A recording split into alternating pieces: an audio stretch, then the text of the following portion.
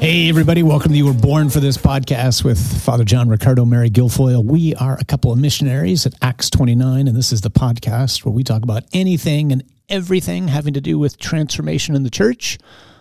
I mentioned last week that our offices are closed right now so that we can get a little bit of a chance to breathe and refresh and recharge for what promises to be an extraordinarily active mission come the middle of July. And so we pray that you'll enjoy this best of You Were Born for This week. And we pray that the Lord will give you a chance to catch your breath, recharge, refresh, and remember that you're not alive right now by chance. The Lord loves you. He's with you. And you were born for this. As always, I'm here with my dear sister, partner in mission, Mary Guilfoyle, proud grandmother of two grandsons. How are you, Mary? I'm doing great, Father John. How about you? I'm doing great. You got to see those boys the other day, didn't you? I did. It was glorious. Good they are glorious. You. Yeah, there's nothing better. We're getting inundated with like 50 pictures a day, but I told you I was you going have to be an absolute obnoxious. right to do that. Every grandparent can do that, and we are joyous and grateful as all get out to see them. So thanks so much. Father. So, what's the topic? Yeah, so our topic today is the Zaccheus principle. Ooh, can't wait to break this one open. All right, well, let's pray first Let's and go. Ask the Holy Spirit to come upon us. In the name of the Father, the Son, and the Holy Spirit. Amen. Father, for these days of Lent that have begun, we give you thanks. There is so much to pray for at this time, so much to fast for, so much to do penance for. In the world in which we live, in the church, in this country, in our own lives, in our families. Lord, we ask in a special way that you would continue to help us to see what Jesus sees as he sees it, and that we would respond with a heart ever more conformed to his, to those situations which are right in front of us, which we can be easily prone to miss. We ask all this through Christ our Lord. Amen. Amen. In the name of the Father, Son, and Holy Spirit. Amen. Hey, why don't you give us a quick update on the Rescue Project Equipping Day, which is going to happen on August 20th, because we got some great news to share, don't we? Gosh, I would love to. So we've been overwhelmed by the interest in coming to the Running Rescue Equipping Day that we're sponsoring in August 20th. I think we've got something like well over 150 people registered so far, but I think the most exciting news is that those 150 plus folks are coming from 29 dioceses. That's awesome. Yeah, so that is great news, and we would just encourage you, quite honestly, if you're remotely thinking about coming to the Equipping Day, to register now. You can email Lauren Wine at her email address at winel@actsxxix.org. We do have, I think, a capacity of 200 people, and we'll build a wait list because things will change. But I think what we're most excited about is that folks are coming from all over the country, which just confirms again and again in our minds that what God is doing through the Rescue Project really is a movement. Yeah, we want to get this out far and wide, don't we? So that's great. So for those of you who are thinking of running this, so maybe you're a principal, maybe you're a pastor, maybe you're a director of religious ed, maybe you're someone who wants to run this at work, or you want to run it in a school or at your office, wherever. Or your home. Come to this, or your home, absolutely. So it doesn't have to be for someone who formally works in a parish. But this is to be equipped so as to run it. So awesome. Love the update. And, of course, we've got that little shindig we're doing down in Columbus, right, on Father's Day weekend, June 18th and 19th at the Ohio Expo Center. We're hoping to get 5,000 people down in Columbus for a revival. So you can find out more information where's that website? stgabrielradio.com. stgabrielradio.com. I think it's stgabrielradio.com. That's right. Yeah. Wonderful. All right. Great. So what the heck is the Zaccheus principle? We should probably break this open a little bit, huh? So this came from an experience that we had not too long ago in prayer as a team. We were kind of in the chapel trying to plan out our calendar for the year, because we try to do that a year in advance just because of the number of requests and whatnot that we get from dioceses and other entities and organizations. And the Lord just brought the passage, which is probably familiar to many of us, but maybe not to all of us, in the Gospel of Luke, of Jesus and Zaccheus. And so here's the Gospel passage in Luke 19. It says, Jesus entered Jericho and was passing through. And behold, there was a man named Zaccheus. He was a chief tax collector and was rich. And he was seeking to see who Jesus was, but on account of the crowd, he could not, because he was small in stature. So he ran on ahead and climbed up into a sycamore tree to see him, for he was about to pass that way. And when Jesus came to the place, he looked up and said to him, Zaccheus, hurry and come down, for I must stay at your house today. So he hurried and came down and received him joyfully. And when they saw it, they all grumbled, he has gone in to be the guest of a man who is a sinner. And Zaccheus stood and said to the Lord, Behold, Lord, the half of my goods I give to the poor. And if I have defrauded anyone of anything, I restore it fourfold. And Jesus said to him, Today salvation has come to this house, since he also is a son of Abraham. For the Son of Man came to seek and to save the lost. Okay, so there is so much in this passage that is way beyond what we can talk about. Let me just break open a couple of things. So first of all, Jesus is on his way to Jerusalem. That's where he's going. So he's encountered already the blind Bartimaeus immediately before this, and he is walking through Jericho with no intention whatsoever of staying there. So the Gospel of Luke has told us before this that Jesus has set his face like flint. So he's just adamantly and very intentionally focused on the climax of his ministry, of what he came to do, which is to go to Jerusalem, to enter into his passion, to defeat the enemy, the real enemy, Satan, to destroy the power of sin and death, to reconcile us to the Father, to rise from the dead. That's his agenda, if you will. Now, I don't know about you, but like when I have a lot on my mind, well, I do know about you because I see it all the time, right? But when I got a lot on my mind and I know I've got to do something, like my head's down and I'm just burrowing through, right? Like, don't get in my way. Like, I don't have time for a whole lot because I've got a plan. Laser focus. Yeah, right? Laser focus. So Jesus has a plan. His plan is like, it kind of like dwarfs my plan, like whatever my plan was for the day. His plan was to redeem the world, okay? Jesus is going about the effort of saving the world. That's where he's going. That's what he's going to do. And he's left Jericho behind. We know this because this is something that we probably wouldn't know unless we studied various things about how towns were laid out in the Old Testament times and New Testament times. But sycamore trees were not allowed to be planted inside a town. So they had to be a particular distance outside of the city gates for a variety of different reasons that we don't have to get into right now. So the point is, this tree, this sycamore tree, is outside Jericho. So Jesus has already left Jericho. That's really important. It's in his rear view mirror, like he's bolting down the road, right? And this guy, Zaccheus, who is not, how do we say this? He's not liked. This is a collaborator with Rome. He's a chief tax collector. He's rich. He's become rich by extorting and defrauding the people that he lives with in Jericho. Not a good guy, considered to be lost, like beyond the reach of salvation. He's short, and so he does two things which are absolutely absurd in Middle Eastern times. He runs, because Middle Eastern men don't run, and he climbs a tree, which is just ridiculous, according to the dictates of those times. And he hides in a sycamore tree because a sycamore tree has huge branches and giant leaves. And Jesus, who's already left Jericho, who's on his way to go redeem the world, sees this little guy who's not a good guy hiding behind a branch and a leaf, and he changes his plans. He says, you know what? Salvation of the world can wait. It can wait a day.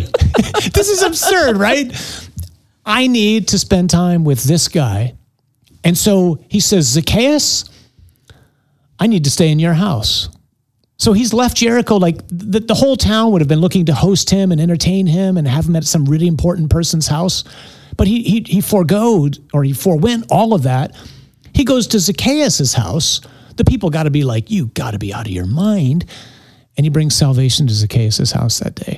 the principle, the way that we think about this all the time, that the Lord was teaching us is, yeah, we can make our plans, we can plan our calendar, but we have to be on the lookout for that guy hiding behind a leaf in a tree who might just be worthy of our changing our plans.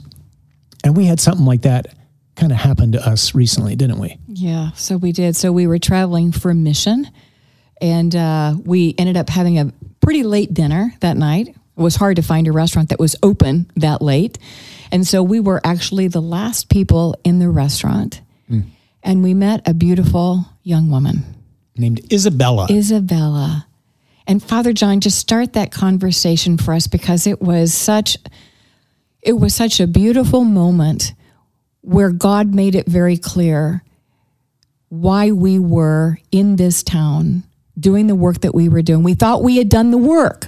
We thought we'd already completed God's mission there, but God had other plans for us. He said there's something else to do here. Yeah, please God, what we thought we came there for actually bore some fruit, but I think we were all pretty convinced, you, Albert, and myself, that the real reason we came to that town was to meet Isabella. So we walked in. It was it was noisy because it was, as you mentioned, it was late, and so people were kind of wrapping up dinner.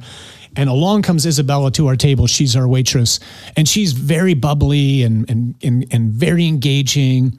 But it was pretty clear, right, that was a mask, like most people. Yeah, she's wearing a mask. I think I said to you and Albert, a lot of bravado on the exterior. Great way to describe it. So a lot of bravado, and so we're engaging back and forth, the three of us and her, in a great fashion, and we just had a great time having some very simple, small talk and whatnot. Slowly, the restaurant empties out, and as you mentioned, we're the only people left in the restaurant. Right.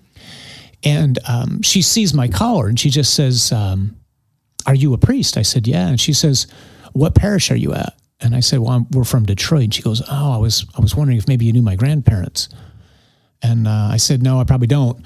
And then she started to just talk a little bit about what was going on, and she left, and then she brought back some more of our food, and then it got very quiet in the restaurant. And as she was, 10, 15 feet away from the table, we just looked at her and said, "Hey, Isabella, is there anything we can pray for?" Can I just stop you right there? Yeah.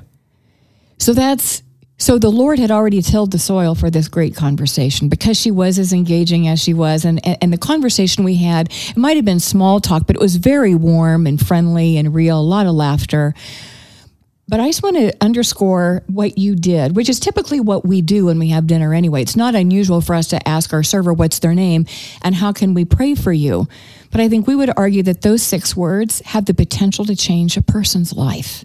Yeah, we think it might have changed Isabella's, at least we pray so, right? So she just kind of like stopped dead in her tracks, and she turned around, she walked back to the table and just unloaded. Her life, yeah. Story of her life.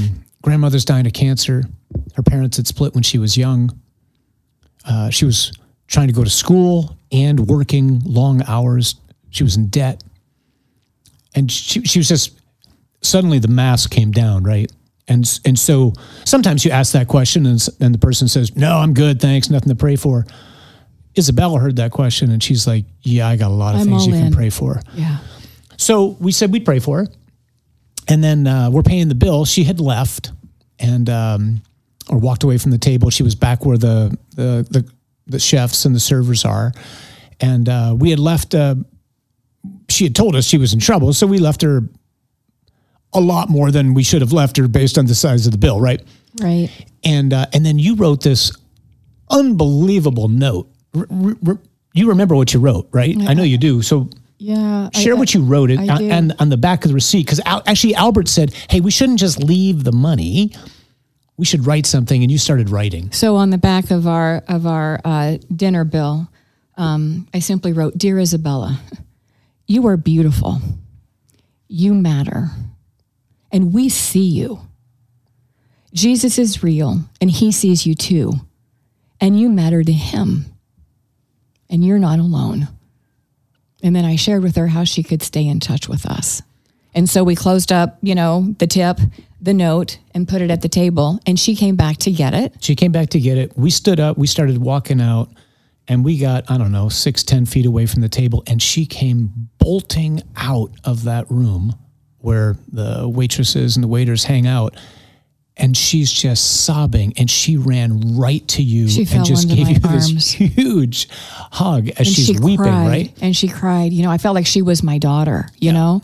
And I just held her, and I told her that we loved her and that she wasn't alone. And here's what I think is just really important. I mean, someone might hear this conversation and think that Isabella came back because we tipped her well.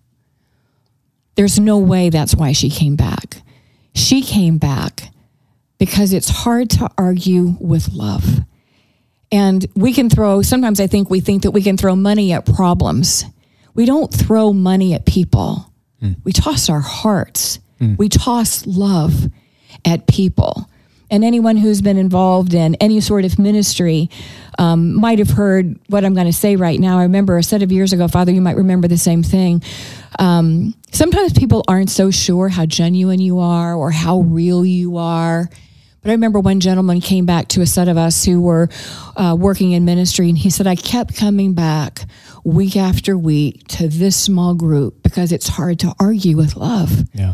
And I think love broke into her life that night. Yeah, and it can happen as quickly as writing a note. I mean, that was all of like 6 sentences you wrote, right? And it really simple. It just cracked her heart. And I know I will never forget watching her run out from behind that wall, sobbing and just holding you. And so we'd ask you all to please pray for our young sister, that the Lord will just get a hold of her, give her hope, help her to know she's not alone, continue to give her eyes to see what his plan is for her life, and to know the great depth of the love that he has for her. But also what we want to, the reason for sharing this, right, is here we are, we're in Lent. It doesn't matter that it's in Lent, but we just happen to be in Lent. And we've all got our own agendas for Lent, like these things that we're doing, not doing, the penances that we're taking on and whatnot. And more than that, like we all can be, like I described earlier, at least most of us can be, like really focused on what we're doing in any given day. Inward focused, right? Yeah, or just like inward focused in terms of Lent with regards to the penances I'm doing, but just like driven and focused with, hey, this is my agenda for the day. These are the things I got to get done. And what the Lord wants to do, especially in these days, is just open up our eyes to be particularly attentive to, like, who's hiding behind the sycamore leaf at the Starbucks, or who's hiding behind the branch, at the car wash, or wherever we might happen to be, and just to follow his prompting to go, hey, anything I can pray for? And who knows what'll happen, right? Or even just to smile at someone and say hello, and just to have a conversation, and then to see where that goes. Yeah. Every day, all day, every day, we're surrounded. God is placing Isabella's in front of our eyes. Yeah. We came across a line not too long ago, and I use it a lot. There are a lot of beautiful people in chains. Isabella was a beautiful young girl. Yes, she was. She was in chains of, fear and anxiety and those kinds of things. You and I are surrounded by people who are beautiful on the outside, but who are in chains. And the Lord wants to open our eyes in these days to reach out and to be his voice and his heart and his love and his kindness and his mercy to them, right? Yeah. Just maybe one more thought, Father John, I'm thinking about in my own life, and I'm sure you could say the same thing for yours and our friends who are listening right now. I have been an Isabella in my life, and I didn't stay that way. I didn't stay in a place of being lost or broken or stuck in my stuff, or you said, in chains, because someone took the time to reach into my life and spoke truth and love and was present to me. That's what this life is all about, right? Because we've all been a Zaccheus. We've all been an Isabella at some point. Couldn't agree more. I've been hiding in trees behind branches and leaves. He still finds many us. times. Yeah, I still do sometimes. And the Lord's like, hey, Johnny boy, come on down. I want to come and have dinner at your house. Salvation for the rest of the world can wait. Amen. And that's who God is. Like, God is just ridiculously generous and patient and kind and merciful. That's what we're going to be building up towards as we get to the end of this extraordinary season of grace, this Lenten time when we fix our eyes on Jesus on the cross and his total gift of self upon the cross. And because he is, and because he gives us himself, whether it's in baptism or in the Eucharist or however it is we've come to know him, he calls us to be that to other people as well. So in these incredibly ongoing, tumultuous days that we're living in, God's got us in his hands, and he's got lots of work for us to do, even if it's as simple as asking, how is it that I can pray for you today? And because the world is in his hands, even now, despite the headlines today, do not be afraid. God is with you, and you were born for this.